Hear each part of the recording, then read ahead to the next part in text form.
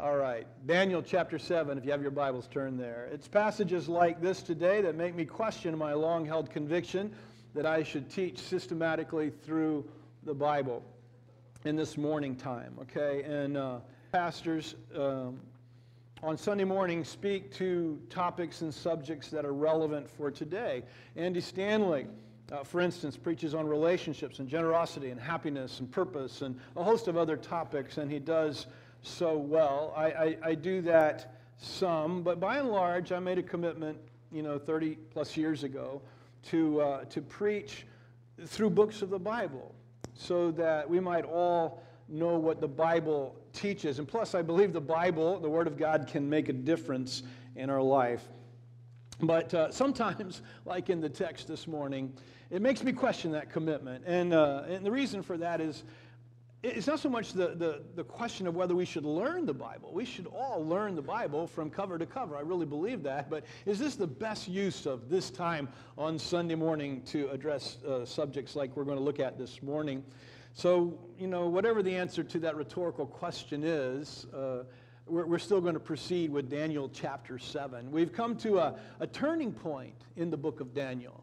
If you've been with us for this entire study, the first 6 chapters have been narrative stories of Daniel's life. We have looked at different things. Some of the age-old favorite Bible stories that we've taught our kids have been in chapters 1 through 6. With chapter 7, we have a turn in the book. And in the last part, the last half of the book of Daniel, are going to be these strange visions, these dreams that Daniel has. It's called apocalyptic literature, in case you've never heard that. And apocalyptic literature refers to a genre of prophetical writings where the prophets will share these visions or these dreams that they've had. This started in post-exilic prophets, started with post-exilic prophets, well, maybe not even post-exilic, but related to before the exile and then after the exile. They began to have dreams. I'm trying to remember I think it was Zechariah had lots of kind of pre-apocalyptic visions, right? But Daniel, the book of Daniel really is the coming to maturity of this whole apocalyptic kind of literature and the dreams and visions that he records for us. Now, what apocalyptic literature is, it's these visions, and these visions, these things that the prophets saw, they're meant to represent something else. They're meant to be a symbol of something different. Now you wonder, why didn't God just tell them straight out, right? Why in these visions, these pictures, do they have these things that are supposed to mean something else? Lots of times these visions have to do with things that are going to transpire in the future. And they're often delivered by heavenly messengers. The difficulty becomes in interpreting apocalyptic literature, the difficulty comes into what does this picture, what does this symbol mean? What does it represent? What is God actually trying to say with that symbol? And so it becomes difficult, especially when we're literally hundreds and thousands of years removed from the time when the vision was first given. Now, I think that kind of makes it even more difficult, although in some cases it's going to make it simpler to understand what the vision meant. I know none of this is satisfying my question, but nonetheless, I just kind of wanted to give that as almost a foundation for this talk, to say that this is some of the most difficult literature to understand in the Scriptures, and we're going to continue and press forward through this through the end of the book of Daniel. Chapter 7, verse 1 reads, "In the first year of Belshazzar, the king of Babylon, Daniel saw a dream and visions in his mind as he lay on his bed, when he wrote the dream down and related the following summary of it." So this is in the reign of Belshazzar, the king who saw the handwriting on the wall. If you were here a couple of weeks ago, Micah taught us on that subject. So Daniel is around 80 years old when he sees the vision in chapter 7 that we're going to be studying. He's lying on his bed. Maybe he's asleep, I don't know. But he's lying down and he has this dream, and he has this vision, and after he wakes up or gets up, he writes it down. And notice that he says, or it says, that he gives us a summary of this vision that he had. And we're going to actually see, as we work through chapter 7, that towards the end, he'll tell us things that he didn't tell us at the beginning. So he's not telling us every detail of the vision. He's just giving us a summary of it.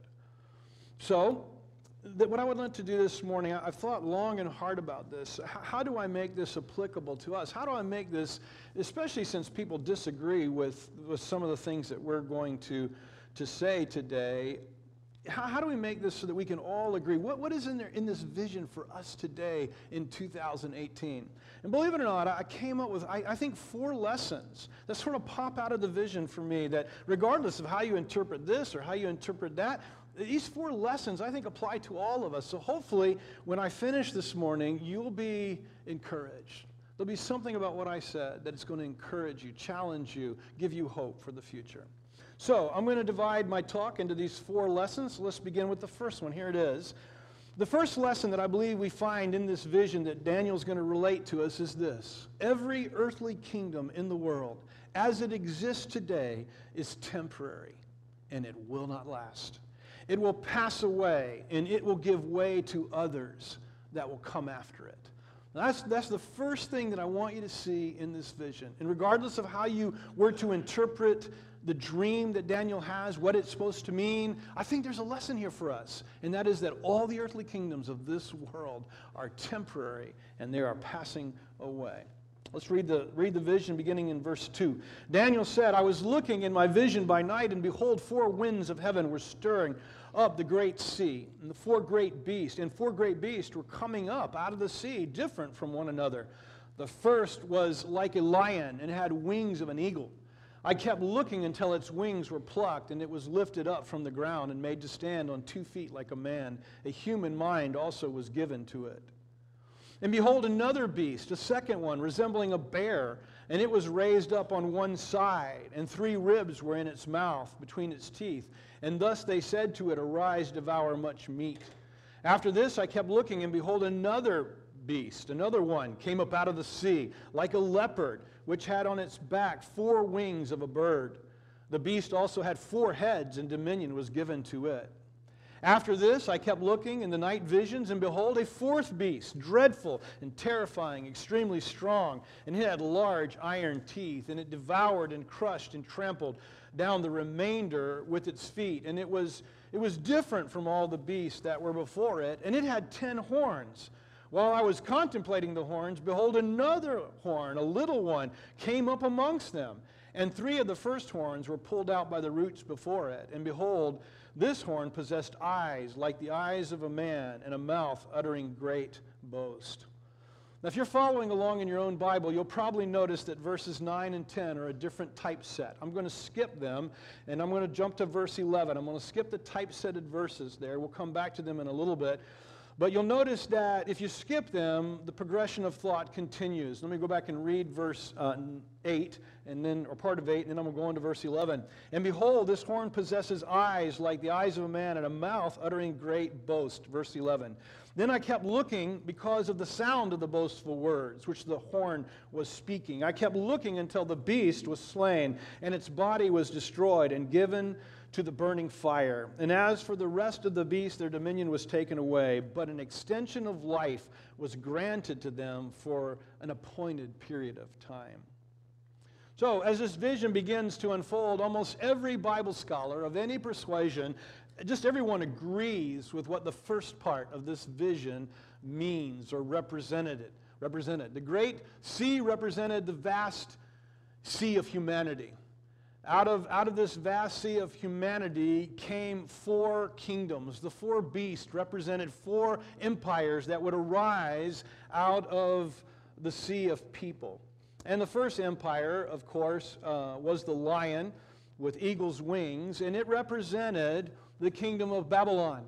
Well, again, most every scholar agrees that the 4 beasts are the same as the 4 metals. You remember in Nebuchadnezzar's dream back in chapter 2, Daniel had been just a young boy, maybe 15, maybe in his 20s. And he had interpreted Nebuchadnezzar's dream where the statue had a gold head, silver chest, bronze belly, and iron legs. You remember that?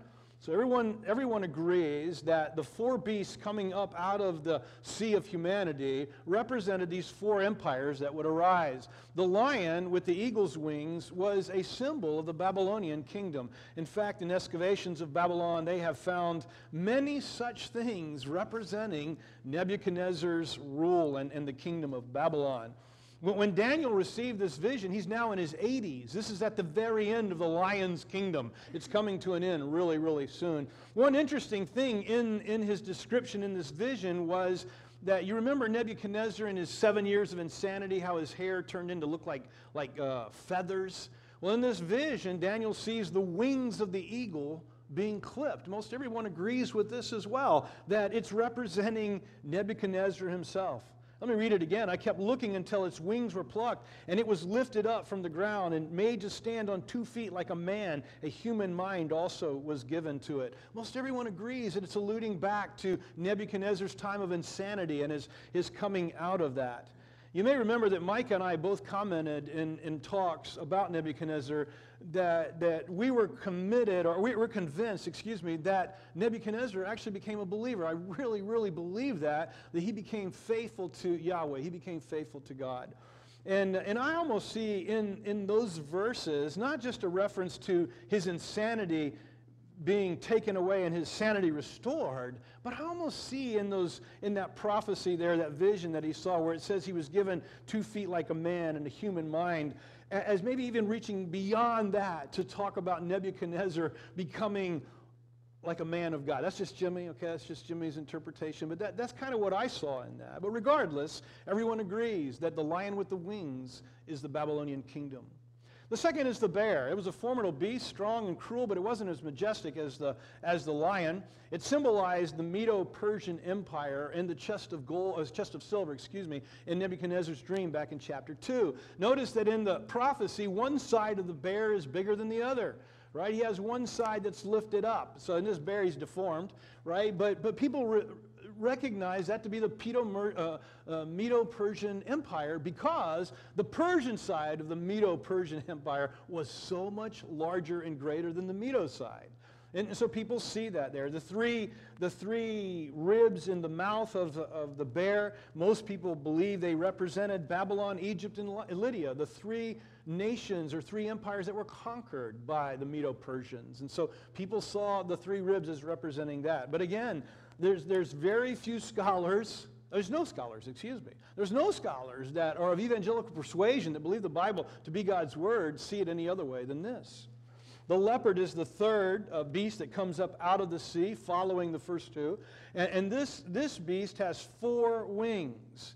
And undoubtedly, the leopard with 4 wings represents an empire of speed. And again, everyone thinks that this is a very appropriate illustration of the Grecian Empire, because Alexander the Great conquered the known world then in 12 years. It was a formidable feat for him to do so in just so few years. And so everyone talks about, even today, in secular history, that we talk about how rapidly the Grecian Empire grew. So the leopard, represented by 4 birds' wings, represents the speed by which Alexander would take over the world. The fact that the leopard had 4 heads, again, everyone agrees that the 4 heads represent the Grecian kingdom or Grecian empire and what would happen when Alexander would die.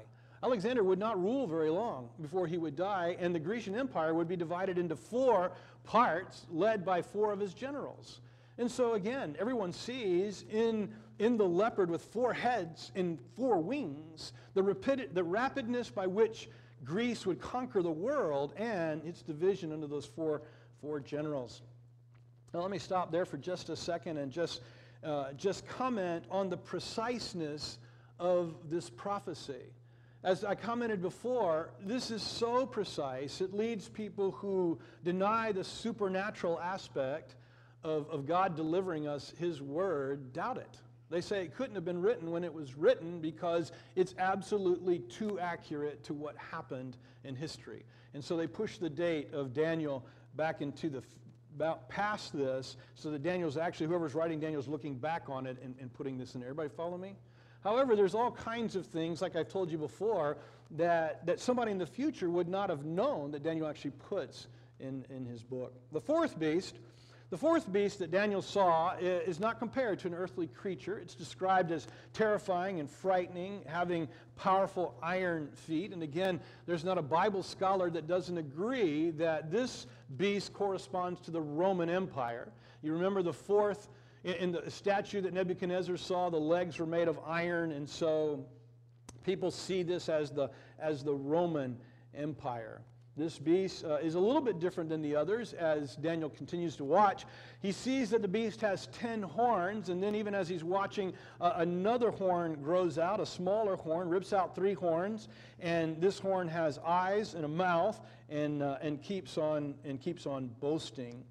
And then the last beast is destroyed, and he's burned with fire and is no more. Verse 12, as for the rest of the beasts, their dominion was taken away from them, but an extension of life was granted to them for an appointed period of time. I think verse 12 simply means this, that the previous 3 kingdoms, the lion that comes out of the sea, the bear that follows, and then the leper that follows, all of those kingdoms, they're not destroyed and broken down into many parts. They are simply absorbed by a greater kingdom. And so after them, another kingdom will come over and take over them. And so for a season, they'll lose dominion, but for a season, they'll be as they were, just being ruled by a different empire and a greater empire. And I think that's what it means in verse 12, that as to the first 3, the rest of the beasts, their dominion was given to them. I mean, their dominion was taken away, but they continued to exist for a while. I think that's what that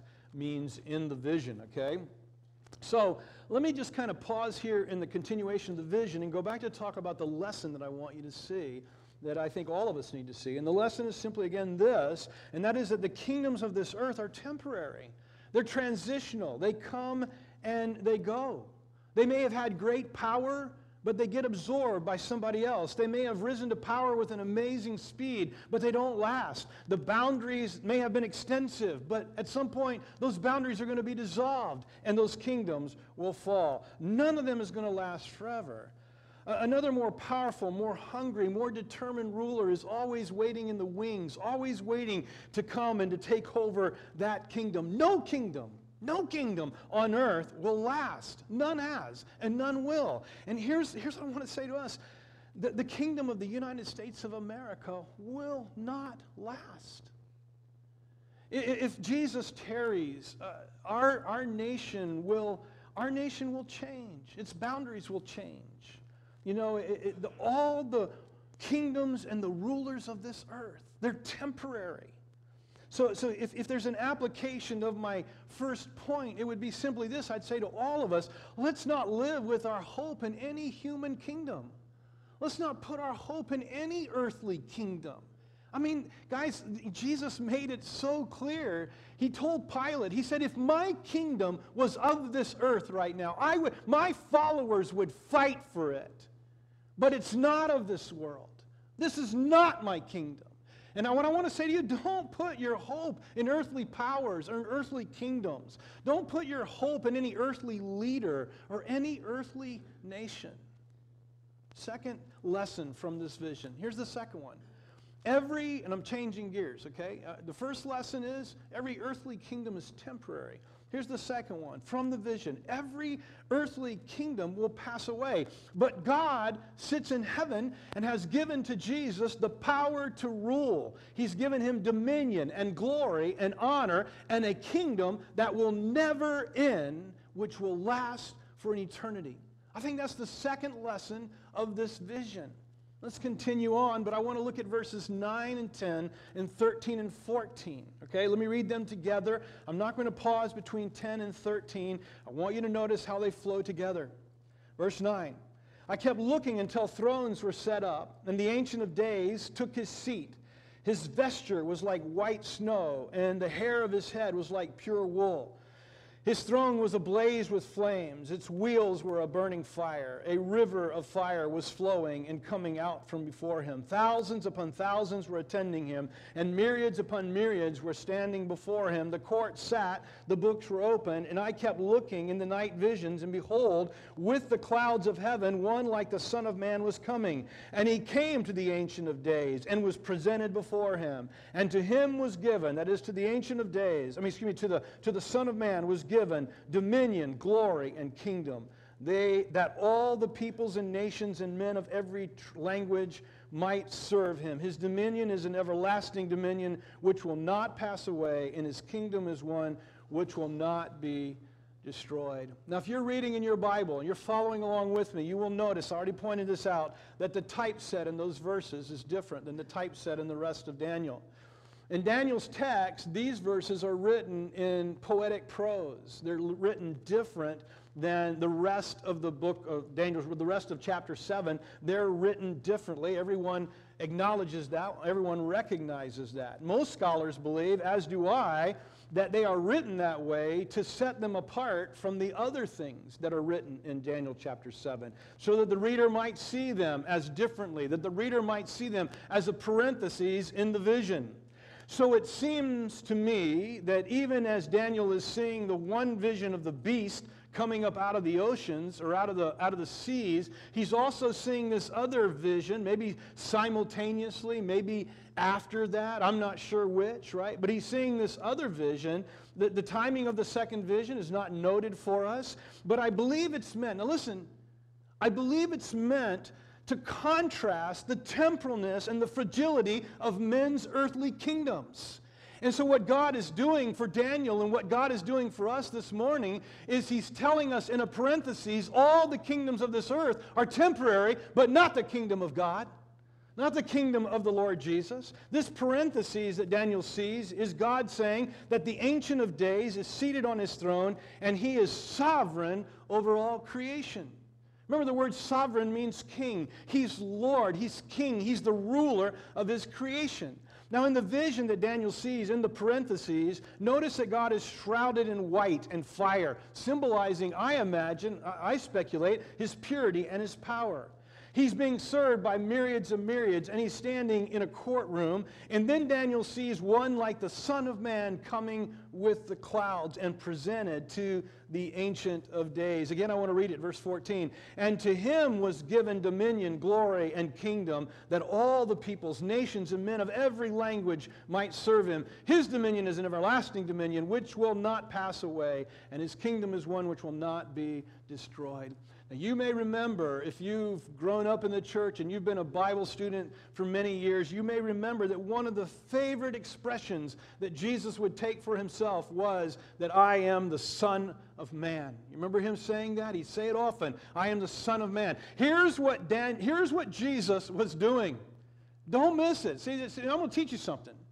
When Jesus said, I am the Son of Man has come, he was making claim to being the Son of Man of Daniel chapter 7.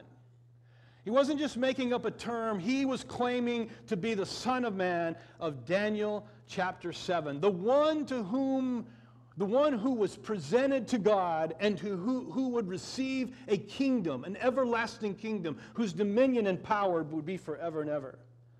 Now, some believe this vision is yet to happen, that God will give to Jesus the eternal kingdom on his return. My own thought is that this has already happened when Jesus presented to himself to God at the ascension. When Jesus left in the clouds, Acts chapter 1, you notice in the text here in Daniel, he rolls in before the Ancient of Days on the clouds. I believe that the fulfillment of this parentheses vision happened at the ascension of Jesus after his resurrection. He's presented to the Father. Now think about this for just a moment. The Son, now incarnate, a new glorified body, risen from the dead, is now presented to the Ancient of Days. He's now presented to the Father. And that's what I believe we see, and I believe we saw that already. But regardless of its timing, the message of this vision is clear and it's compelling, and it's encouraging, and it's this: God is always on his throne, and he's given to Jesus, the God-man, the kingdom of earth, and he will rule forever and ever, and all power is his, and all people are his, and all glory is his. And that is the message of the parentheses. Regardless of when it happens, all the earthly kingdoms of this world are temporary and passing away, but Jesus' kingdom is for real, and it's forever, and I'm a part of it even now. Jesus is my king, and I am a part of his kingdom now. You remember Jesus said, all authority has been given to me on heaven, and in heaven and on earth. Abraham Kuyper, Prime Minister of the Netherlands at the turn of the 20th century, said, and I quote, "There is not a square inch in the whole domain of our human existence over which Christ, who is sovereign over all, does not cry, mine." Isn't that great?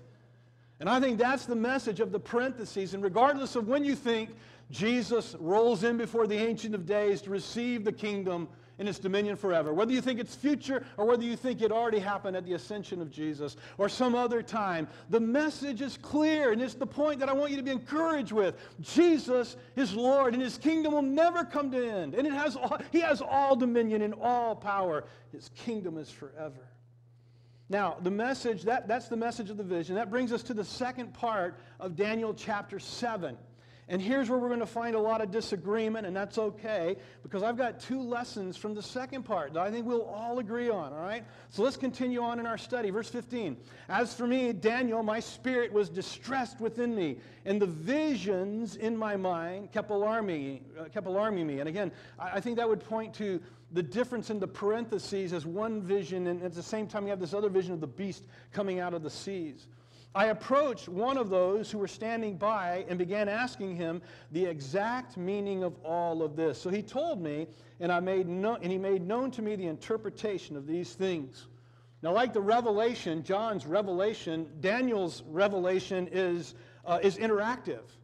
There's the angel of God there. So remember, John talks to the angels who are revealing this vision to him, and so does Daniel. So he finds himself distressed by what he's seen, and he asks for clarification. And so the messenger in verse 17 says, "These great beasts, which are four in number, are four kings who will arise from the earth.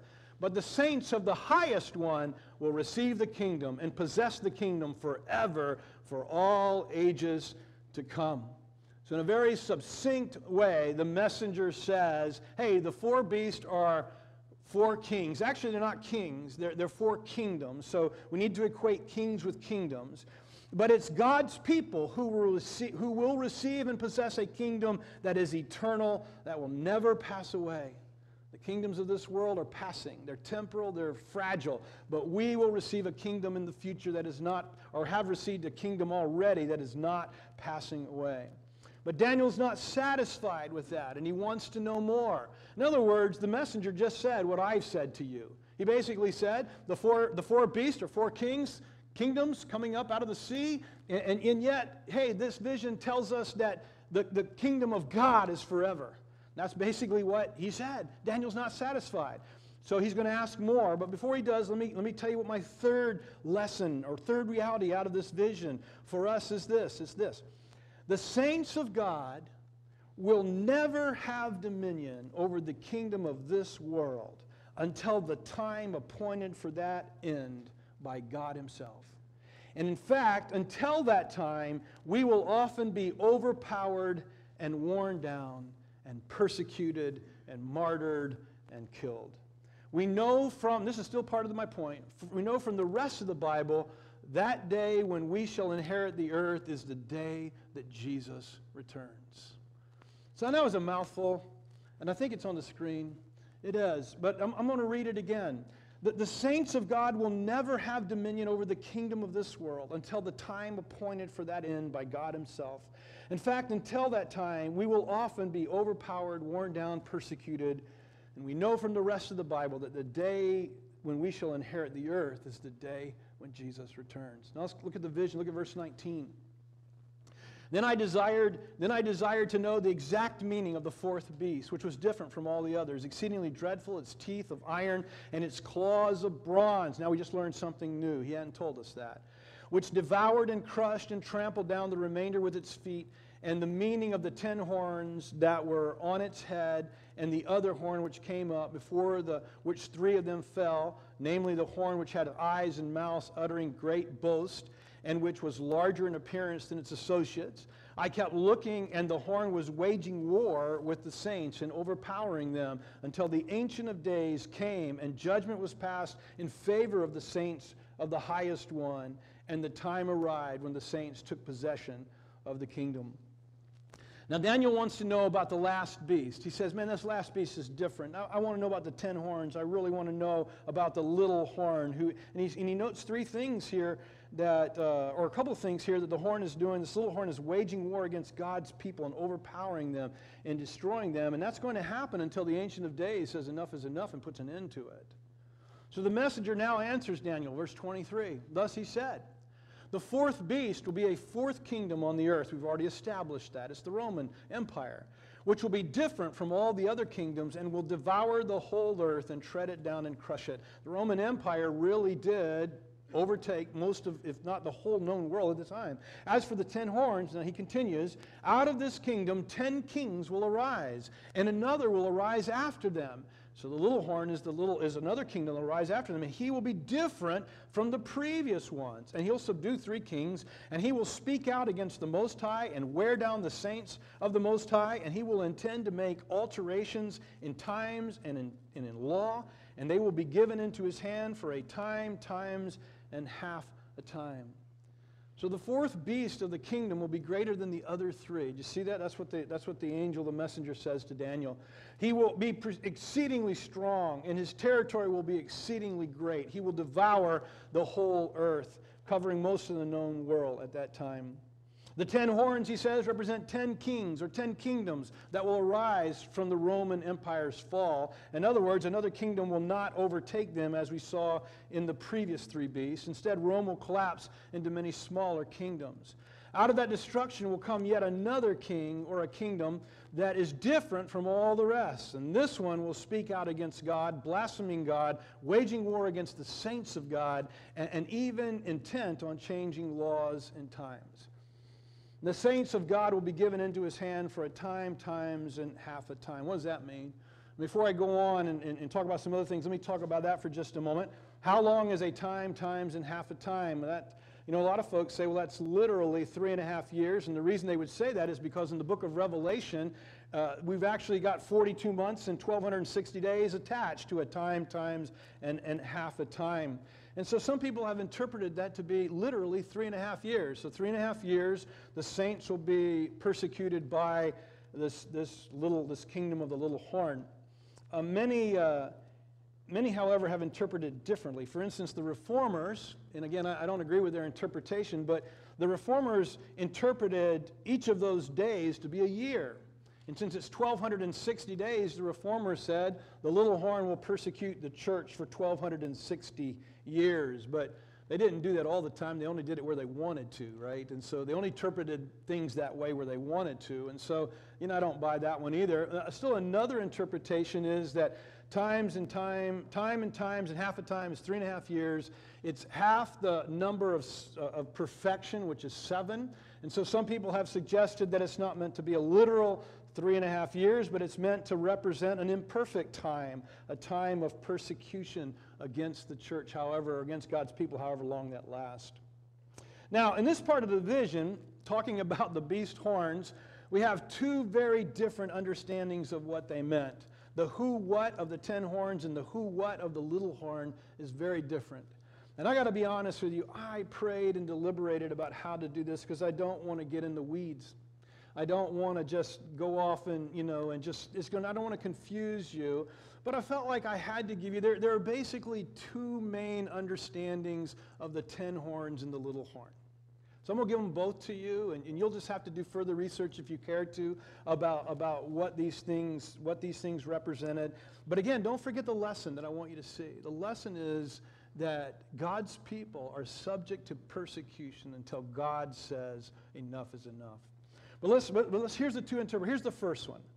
All the early church fathers and all the reformers of the 1600s held that the 10 horns would be 10 kingdoms. And again, some people said literally 10. Other people said 10 just represents however many the Roman Empire would break into but that the Roman Empire would break into 10 separate kingdoms after it fell. Those groups would be, now looking back on it, those groups would be the Visigoths, the Vandals, the Angles, the Saxons, the Franks, the Ostrogoths, the Lombards, who in turn ravaged the empire, but eventually carved the Roman Empire into different parts, each taking a part. So for instance, the Angles and the Saxons populated the British Isles, the Franks populated France. And so the early church fathers and the reformers all said that the 10 horns would be the dissolution of the Roman Empire into those 10 nations. And so they also said that the little horn would rise up out of that dissolving Roman Empire. Now, I hate to say too much about this, but I'm going to nonetheless. All the reformers, from Luther to Calvin to William Tyndale, they all believed that the little horn was the papacy of the Roman Catholic Church. I know some of you maybe are Catholic that are here visiting with us. Maybe you are you came out of that background. I don't want you to hear more than what I'm saying, but I do want you to understand that the reformers all saw the fulfillment of the little horn as being in the papacy. Out of the fall of the Roman Empire came the power of the papacy, which really was a kingdom to itself. It actually began to come into power, but didn't consolidate power until the 600s, the early 600s, with the dissolving of the Roman Empire. It was said of the popes that they wielded far more power than any of the rulers of the nations that followed Rome. And there was three things the little horn was going to do. It was going to blaspheme God, it was going to persecute the saints, and it was going to change or attempt to change laws and times. So the folks who see the 10 horns as the dissolution of Rome and the little horn rising up out of that, who thought it was the papacy, here's what they suggested when it came to the blasphemous words of the little horn. Listen to some of the things the papacy has said. This is Pope Innocent III. We may, according to the fullness of our power, dispose of the law and dispense above the law. Those whom the Pope of Rome does separate, it is not a man that separates them, but God. For the Pope holds the place on earth not simply of a man, but of the true God. Pope Pius XI said, you know that I am the Holy Father, the representative of God, which means I am God on the earth. Pope Leo VIII said, we hold the place of Almighty God on earth. And there are quote after quote after quote that we would consider blasphemous, taking the place of God. The papacy was responsible for the slaughter and the killing of God's people for centuries. Once the papacy came to power, anyone who opposed, anyone who didn't submit to the Pope would be killed prior to the Reformation and after the Reformation. What's really sad is the reformers followed suit. They also did like the papacy and put to death people who didn't agree with them. The number has been thrown out that the papacy killed 50 million Christians, 50 million followers of Christ, but that number has been soundly refuted, I believe. The real number is probably reads in the hundreds of thousands of Christians that were either put to death, martyred, or imprisoned for their faith in Jesus. And when it comes to the changing of times, here is Pope Nicholas. And I want to just listen to the quote, and so I'm going to let him speak for himself. I quote, I have the authority of the King of Kings. I am all and above all. I am able to do almost all that God can do.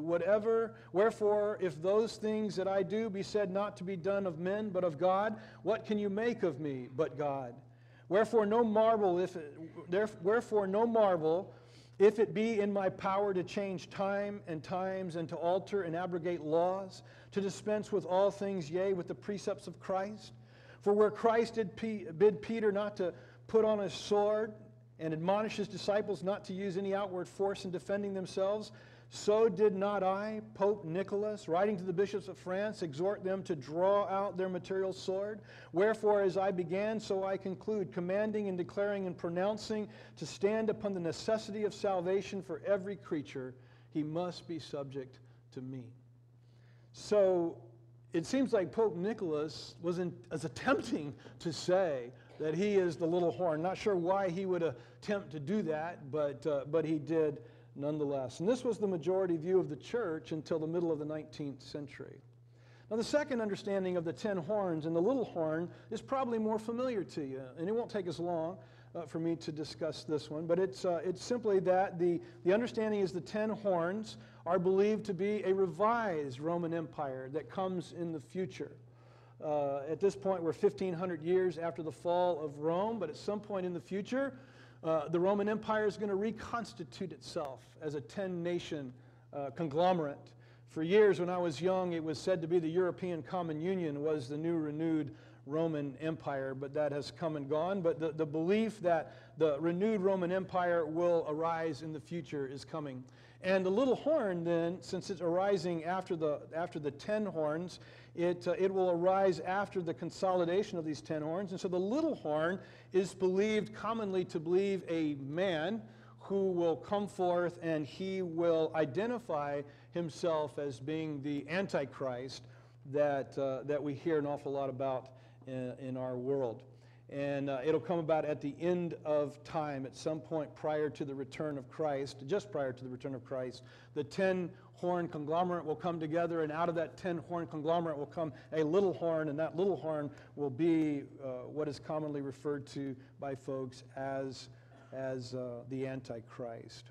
Now, let me say this. Setting aside the identification of who the little horn would be, whether it be the papacy or some person that's coming in the future or somebody else or something else, they can't all be right. They can't all be right. And because apocalyptic literature is so difficult to understand, we must hold our positions with grace. We must hold our positions tentatively, but with grace towards others who disagree with us on that. However, now here's my point. What we can all agree on, regardless of how we see the 10 horns and the little horn, what we can all agree on is what the vision says, and that is that God's people have been, still are, and will be persecuted, worn down, and killed until God says, enough is enough. In Revelation chapter 6, verse 9, listen to what John writes. When the Lamb broke the fifth seal, I saw underneath the altar the souls of those who had been slain because of the word of God and because of the testimony which they had maintained. And they cried out with a loud voice, saying, How long, O Lord, holy and true, will you refrain from judging and avenging our blood on those who dwell on the earth? And there was given to each of them a white robe, and they were told that they should rest for a little while longer until the number of their fellow servants and their brethren who were to be killed, even as they had been killed, would be completed also.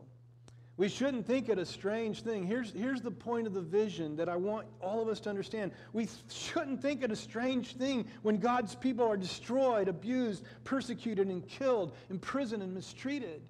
We shouldn't think that a strange thing because it's what's predicted in the vision, that this is what's going to happen to God's people until God says enough is enough. Now let me deviate just a second for an application for us. And here's my application for us on this particular truth, and it would be this. We live in such an affluent, free society and culture. Let us not forget our brothers and sisters. Let us not forget those who are even this day imprisoned for their faith. Let's not forget our brothers and sisters who are laying down their lives for their faith in Christ. Listen to Hebrews 13:3. Remember the prisoners as though in prison with them, and those who are ill-treated, since you yourselves are also in the body. Now, can I tell you, when you read that through a Western lens, here's what you're saying. Don't forget the people who are in prison for burglary and for murder and all that kind of stuff. Don't forget about the prisoners in prison. And I don't think we should forget about them. But that is not what this means. This means don't forget your brothers and sisters who are in prison for their faith. Don't forget them. And you be like one of them who's there. How would you want to be treated if you're a prisoner somewhere for your faith? Wouldn't you want your brothers and sisters to not forget you, to pray for you, to provide for you? Matthew 25:34. Then the king will say to those on his right, Come, you who are blessed of my Father. Inherit the kingdom prepared for you from the foundation of the world. For I was hungry, and you gave me something to eat. I was thirsty, you gave me something to drink. I was a stranger, you invited me in. I was naked, you clothed me. I was sick, you visited me. I was in prison, and you came to me. And then the righteous will say, Lord, when did we do that? I read that simply to say, when he says, I was in prison and you visited me, again, he's talking about our brothers and sisters who are in prison for their faith. And my application would be of this third point is, it's a reality, guys. The body of Christ is going to be persecuted until the Father, the Ancient of Days, says it's time. We're going to be worn down. We're going to be killed. We're going to be destroyed. I mean, we live in a bubble. We live in an anomaly in America, but it's not true of His greater church, and we should not forget. And the last point, and I'm almost done, so hang in there with me emotionally. Here's my last point. Finally, we, the people of God, will one day rule and reign with Jesus forever. Look at verse 26. But the court will sit for judgment, and His dominion, the little horn's dominion, will be taken away, annihilated, and destroyed forever. And then the sovereignty, the dominion, and the greatness of the kingdoms under the whole heaven will be given to the people of the saints of the highest one. His kingdom will be an everlasting kingdom, and all dominions will serve and obey Him. And then this concluding verse by Daniel. At this point, the revelation ended, and as for me, Daniel, my thoughts were greatly alarming me, and my face grew pale, but I kept the matter to myself. Now, in the throne room of heaven, where the Ancient of Days is seated, the Ancient of Days says, it is time. It is time. And the dominion and the kingdom of the little horn and all it represents will be destroyed, eradicated, annihilated, and it'll be no more. And instead, the kingdoms of the world will be given to the saints of God. And there can be no doubt that what Daniel saw here at the end is the victory that Jesus will have at His return, where He brings His kingdom back to earth and destroys all of His enemies. It's talking about, I believe, the resurrection from the dead of all the saints who will be given immortality to reign with Him forever and ever. I sent a text out to my brothers and my mother this morning about my dad, and I said, I'm missing Dad today. I'm missing Dad. My first Father's Day without him. I'm missing him. And I said, but you know, I have hope. I have hope that at the resurrection from the dead, God is going to raise my father back to life, and he and I will spend eternity reigning with Christ. Not reigning for Christ, reigning with Christ. And it's not like I'm going to reign over you, and you're going to reign over me, or we're going to reign over George, and George is going to reign over Al. No, we're going to reign with Christ over this world. I mean, all of God's people will inherit the earth, and we'll inherit this world that's been renewed and restored and all sin eradicated, and we will reign and rule over the world together with Christ as our King. That's the promise of the last part of this vision. However you think it's going to turn out, however it's going to culminate, that's the point of the vision, and that should encourage every one of us. Listen to what Paul said to Timothy. In 2 Timothy 2:12, he said, if we endure, we will also reign with Him. If we deny Him, He will also deny us. Revelation chapter 5, verse 9, they sang a new song saying, worthy are you to take the book and to break its seals, for you were slain and purchased for God with your blood from every tribe and tongue and people and nation. You have made them to, listen, you have made them to be a kingdom and a priest to our God, and they will reign upon the earth. Revelation 22, the very last chapter of the Bible. Then He showed me a river of water of life, clear as crystal, coming from the throne of God, and the Lamb in the middle of the street. And on either side the river was the tree of life, bearing 12 kinds of fruit, yielding its fruit every month. And the leaves of the tree were for the healing of the nations. There will be no longer any curse, and the throne of God and the Lamb will be on it. The bondservants will serve with Him, and they will see His face, and His name will be on their forehead, and there will no longer be a night, and they will no longer have need of light or of a lamp, nor of the light of the sun, because the Lord God will illumine them, and they will reign forever and ever. And that is the fourth lesson of the vision of Daniel. We will be a part of a renewed creation, perfected by God and ruled by Jesus, and we will rule with Him. And I look forward to it. Thanks for listening. This message has been brought to you by Bacon's Castle Baptist Church. And if you'd like to learn more about our church, please visit us on the web at www.baconscastle.com.